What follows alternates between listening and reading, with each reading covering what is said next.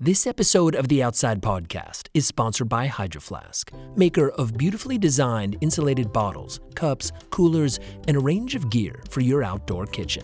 Hydro Flask is also a company that believes every adventure starts with two simple words: let's go. No matter how many times I go riding, I always get so excited. It's like always something new. It's just awesome. This is professional mountain biker and Hydro Flask ambassador Elliot Jackson. And I'm going to show you how we go trail riding. Like a lot of riders, Elliot enjoys his morning coffee, which he always takes in a Hydro Flask 12-ounce vacuum-insulated mug. The first step when we wake up is we need coffee. That's like step one, probably step two and step three, maybe step four, and then like down the line there's some like riding going on. Once he's adequately caffeinated, Elliot makes sure he has the right gear for his day. You don't have to have expensive stuff. It's really about making sure you're safe so you can go out and have fun. So the first thing is bibs. You need to make sure that you can be comfortable the whole time you're riding. So they have this pad at the bottom. I love wearing long sleeve jerseys, and then our knee pads. I wear gloves, socks. I don't know if any of you have ever worn socks, but they're good. We're always gonna be wearing a helmet. Finally, Elliot fills up the bladder of his Hydro Flask Downshift Hydration Hip Pack. This is our bladder for our hip pack, and you can just like take quick swigs. Hydro Flask wants you to get out there and enjoy yourself, just like Elliot, which is why the Downshift, like all their insulated mugs and hydration packs, is designed to keep your beverages at the temperatures you like them. I like to have a lot of water. Shop for yourself or for the outdoor lovers on your holiday list this season at hydroflask.com. And we are off. From Outside Magazine, this is the Outside Podcast.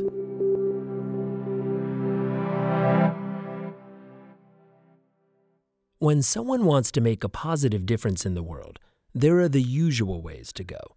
They might volunteer their time, or make a financial donation, or offer their unique skills to an organization. And then there are people like Mike McCassell. Mike is a 34-year-old Navy veteran and performance coach who has found the most unusual ways to do good. Over the last 8 years, he has made a difference through a series of agonizing physical challenges. For the latest installment in our Forces of Good series, outside producer Marin Larson brings us the story of a man on a mythic quest to use his extraordinary tolerance for suffering to benefit others. I'm Mike McCassell. Welcome to Jackass. Mike McCassell is sitting in his living room in Bethel, Alaska, with his dog Atlas and a few friends, haltingly listing his vital signs to followers on Instagram Live. So right now my oxygen saturation's at 99%. My heart rate's sitting at about 90. And my core temperature is, core temp's at 99. 99. Hopefully I can maintain that. Nah, fuck that. I will maintain that. I'm gonna get hotter. Mike is submerged up to his shoulders in ice and snow, inside a makeshift box made from tape, plastic wrap, and PVC pipes. He's simultaneously trying to break a world record, raising money for Parkinson's research, and tackling the latest in a series of grueling challenges he's set himself. Focusing on my breath. Every breath that I take in, I'm just fueling that flame. Mike's dad passed away in 2014 after years of suffering from Parkinson's and a host of other ailments, including heart conditions and cancers. One of the symptoms that those who suffer from Parkinson's experience is rigidity, feeling of being frozen. It was one of the symptoms that my dad suffered from when he was alive. I feel frozen now, but I have a choice. I could relieve myself from this at any time. Mike is big on metaphors. Today, he plans to sit frozen in ice for 3 hours to raise money for the Brian Grant Foundation, which provides support for people with Parkinson's. This will become his 8th feat in an undertaking that is literally the stuff of legends, Greek ones specifically.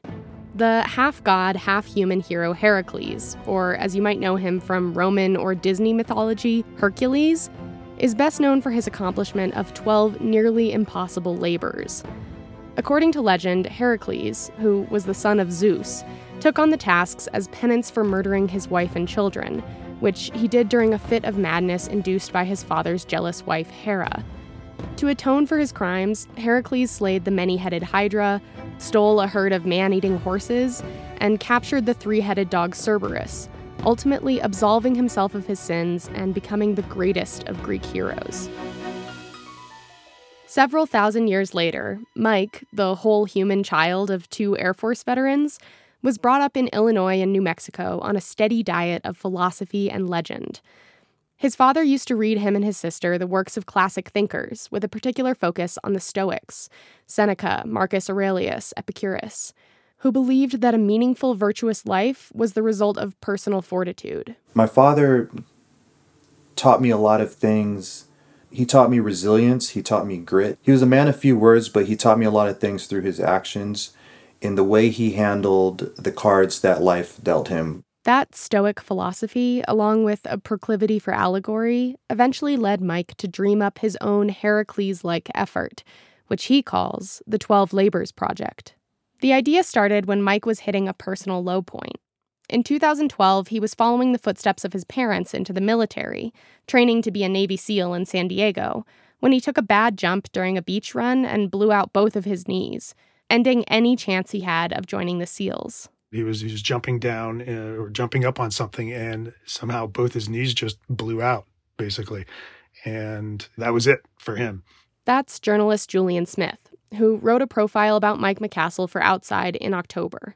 After he learned that he wasn't going to be able to join the SEALs, he hit a real low physically and mentally.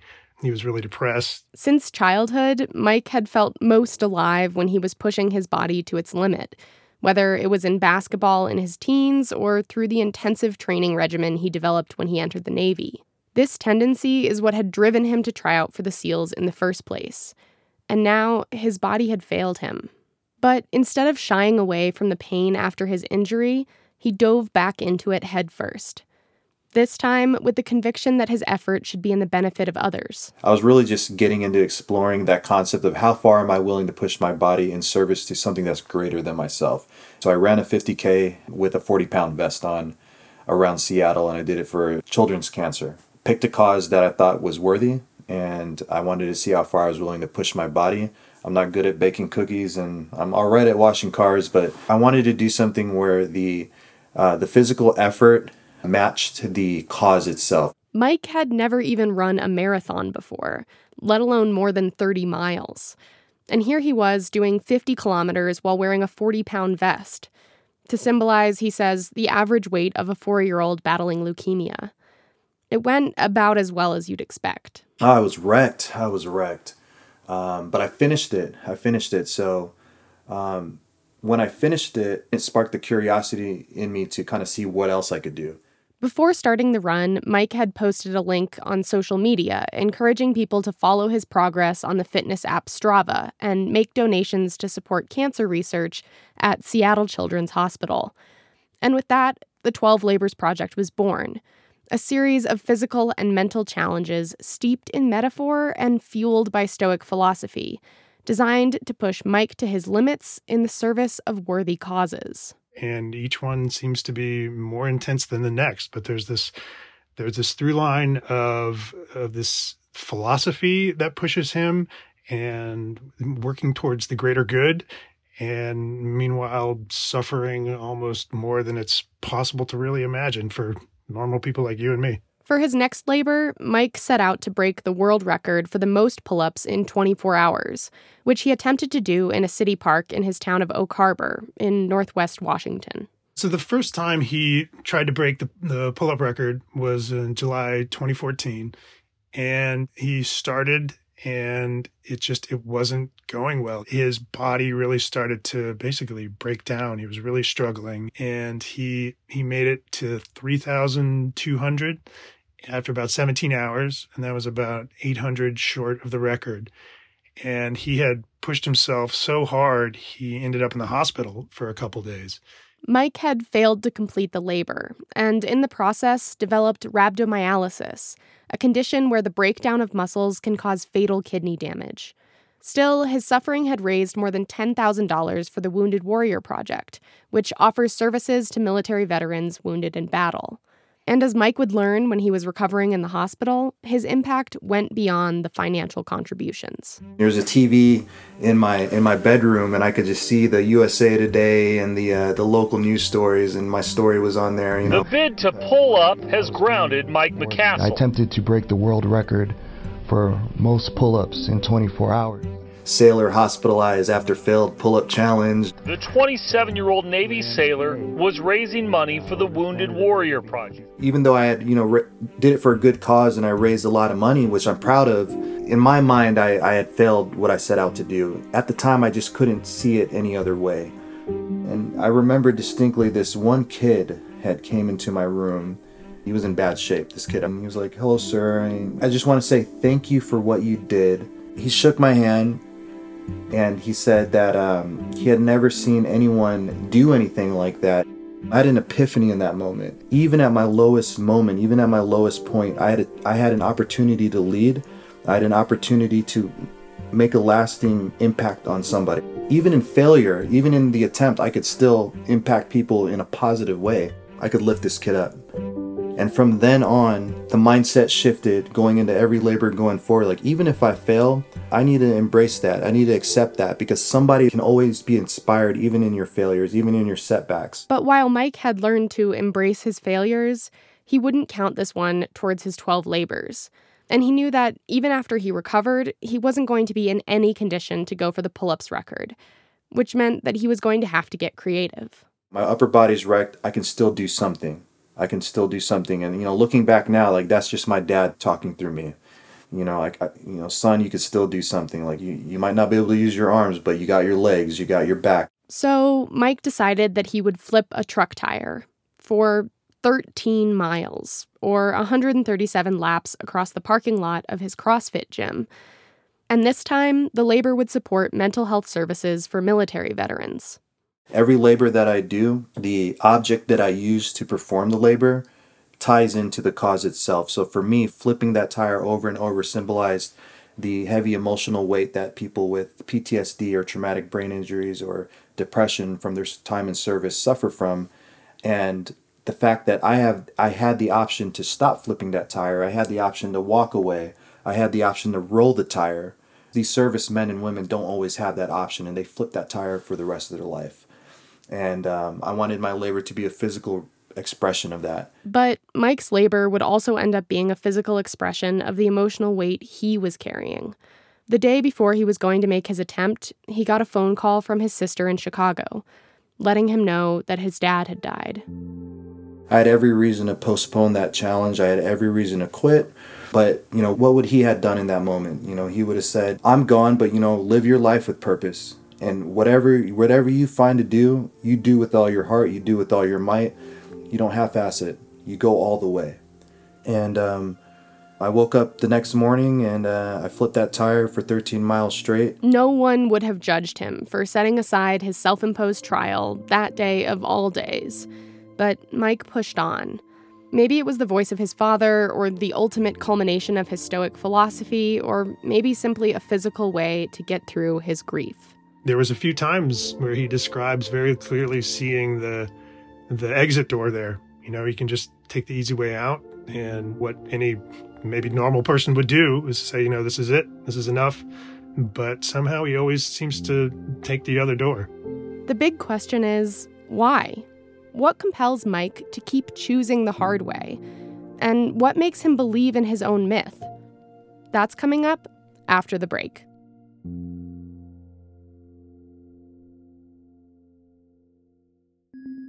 At the top of the episode, professional mountain biker Elliot Jackson told us how he gets ready for the trail, starting with coffee in his Hydro Flask 12-ounce vacuum-insulated mug. After arriving at the trailhead, he puts his safety plan into action. I can't stress enough that I always want to text people when I get to the trails to let people know where I'm at. It's really important just to make sure you don't get lost or stuck, or if you do crash, that somebody knows where you're at. Safety is key. A big part of safety is proper trail etiquette. You really want to make sure when you're checking out lines that you're looking up the trail, or you have somebody scouting for you and letting people know that somebody is there. To have the most fun out there, says Elliot, you gotta pick the right lines to ride. For the beginner, I'm really trying to find the smoothest lines possible. Tires aren't sliding, and I can let off the brakes, cruise on down. This intermediate one, I'm gonna hop over this rock. Maybe take a little bit more speed, find a couple little hops, let my bike work. Here's the advance. We're gonna hop, float, and just have fun with it. Hydro Flask has partnered with Elliot and other inspiring outdoor professionals on a new video series called How We Go that has them sharing tips to help people of all skill levels get more out of their favorite outdoor activities. I love being outside because it gives me a sense of freedom, and I feel like the bike was a gateway into the outdoors. I wasn't ever like a camper or anything like that, and the bike let me experience things that I wouldn't have otherwise. To watch episodes of How We Go on everything from camp cooking and yoga to fly fishing and bouldering, follow Hydro Flask on Instagram, YouTube, and Facebook. I'm Elliot Jackson, and this is How I Go. Hey everyone, one more thing before we get back to our story. If you're a fan of the Outside Podcast, then there's another podcast that I'm sure you'll like, Overheard at National Geographic, a show that takes you to the edges of our big, weird, beautiful world. In their latest episodes, you'll meet a wildlife warrior who's passionate about saving the Serengeti's iconic animals. Get to know entire communities around the planet who have been living in caves for thousands of years, and plunge into the sea with divers devoted to advancing Jacques Cousteau's legacy. You can find Overheard at National Geographic wherever you like to listen.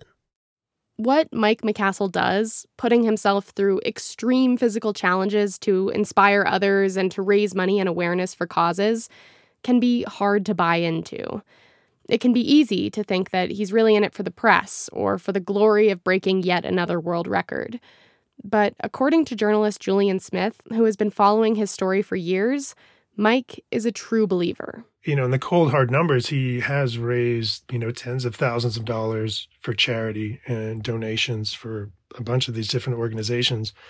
And, awareness is always kind of a amorphous concept, but that's always very important to him to make it clear that this is not just some crazy guy trying to set a record. He's doing what he does best to help the causes and the people he cares about the most. He wouldn't be doing this shit if it wasn't for the greater good. And it's really, as a writer, you're really trying to puncture these myths. You're like, come on, that can't really be, but I haven't been able to. From all the time I've spent with him, all the people I've talked to, including his mother, people he's known for, years or decades, they're all like, the two things they say is like, yeah, he is not normal, and yeah, he is totally for real. In other words, the myth of Mike McCassell is true. Or at least it's true to the man himself. And that is enough to fuel him through repeated exposure to an incredible amount of self-imposed pain. That stoic self-discipline, Julian argues, is what makes Mike's quest so insane and so alluring. It's him and his mind and his body, really. And there's no finish line. There's no crowds. There's no coaches. It's just him. After the death of his father, Mike doubled down on his labors, knocking out a new one about once a year, and raising money along the way for Parkinson's research and veterans' causes. His third labor was climbing a rope the equivalent of the height of Mount Everest. It took Mike nearly 27 hours to do it, going up and down a rope in Oak Harbor. He then made another go at the 24-hour pull-up world record, which by 2015 had jumped by nearly 2,500 since his first attempt. And he decided to make it even harder by wearing a 30-pound pack. I wanted that pack to represent the burden that they wear, whether it's emotional or physical scars of war. He ended up doing 5,804 pull-ups in 24 hours. And Mike kept going and going. He pulled a Ford pickup truck for 22 miles across Death Valley. His sixth labor was he ran 20 miles a day for 100 days. Day 100, mile 1, home stretch. Almost there. I just finished mile 20. It is done. Then number 7 was another truck pull. That was in 2020. He pulled a pickup truck for 10 miles across the Arctic Circle, and he was also wearing 50 pounds of chains. And then number 8 was the record for being encased in ice. Hearing that list, you might again find yourself questioning Mike's motives. Maybe you're thinking, this guy just has a thing for pain. But Mike insists that the pain isn't the goal. It's a tool. And the last thing he wants is to glorify it. What I don't want to do is to tell people that you have to suffer to achieve anything. You don't have to suffer to be successful. You don't have to go plunge yourself in ice water or go and do thousands of pull-ups to be successful. Suffering is not correlated with success. It's just one vehicle. It's just one way of doing it. Today, a lot of people, they have this idea in this head that they have to put themselves through a great degree of pain, or they have to fabricate some like dark past that they have, like Batman, and draw from that. But for me, it's like, I can push myself to do 5,000 pull-ups or pull a truck. I can push myself to do those things with gratitude, with love, with compassion. And yet, Mike is the first to admit that when he's in the throes of his labors, he becomes selfish out of necessity. As anyone who has done a charity marathon can attest, when you're deep in the pain cave, the only person you can rely on is yourself. When I'm mile 15 or 16 into the truck pull, I'm not thinking of veteran suicide. I'm not thinking of the organizations and the charities and where the money's going to. I'm thinking of survival. I'm thinking of like, where's the connections that I need to make in my mind and my body in order to take one more step forward. That is all I'm thinking about. And once the labor is done, once the challenge is done, those layers come back on, and I start to feel the gratitude and compassion and like, this was good, this is for a great cause. That's a reality that it took a long time for me to kind of admit and come to terms with, because it's very selfish to admit that, it's very selfish. Like, yeah, I did those pull-ups, but I did it for me. Like, that was 100% for me. I needed to do the next pull-up. I needed to do 10 more on the minute, every minute.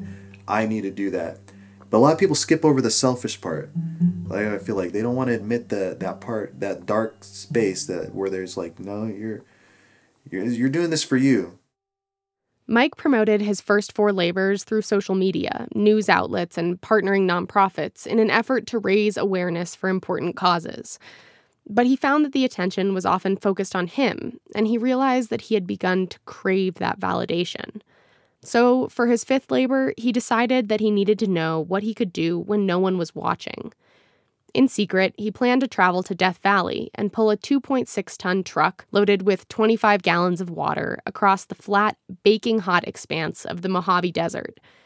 Naturally, this was a symbolic choice. Veteran suicide was the charity he had in mind there, and the idea was, be completely all alone in the middle of nowhere, struggling with something that just seems far too huge to do on your own, and showing that it is possible to actually do that. Mike purposefully isolated himself.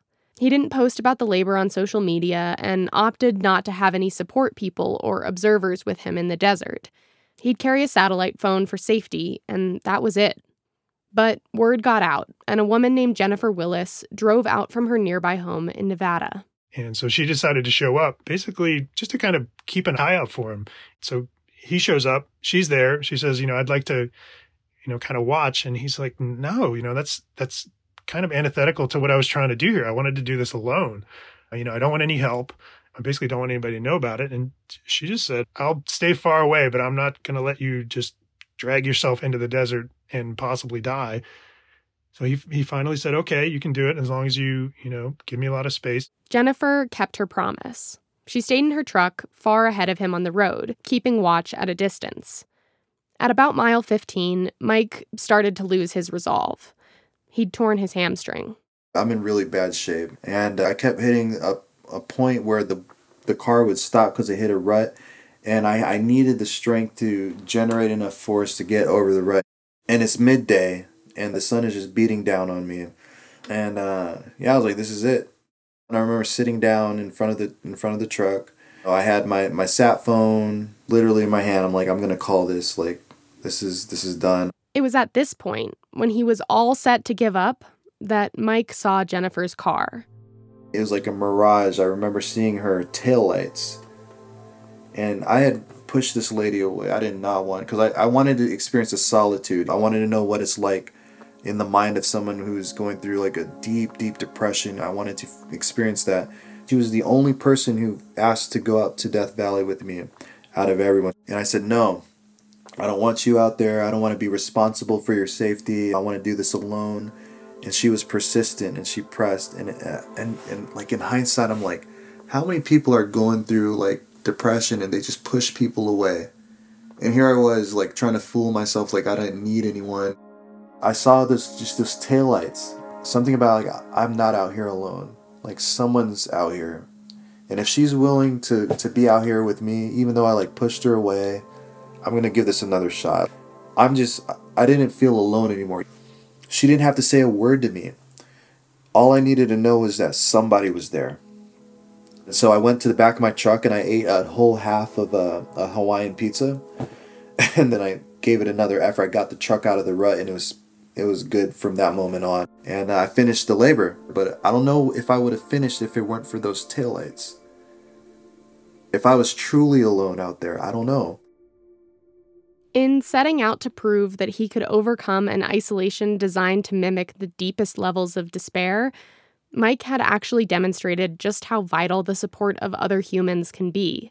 And as his labors have progressed from there, the mental and emotional aspect of each challenge has become even more present. Maybe because he's getting older, in a body which has endured numerous injuries.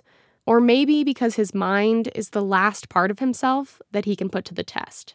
I want to explore that fringe. I want to explore that edge of what can I control with my mind on the precipice of what people think is impossible. Which is how he ended up packed into a box of ice and snow in his living room in Alaska. Almost up. Good job, Mike. Thank you. Good job, man. Thank you. Awesome. Good job. Thank you. There is, of course, a big physical component to making yourself this cold. For one, Mike has to methodically control his breathing.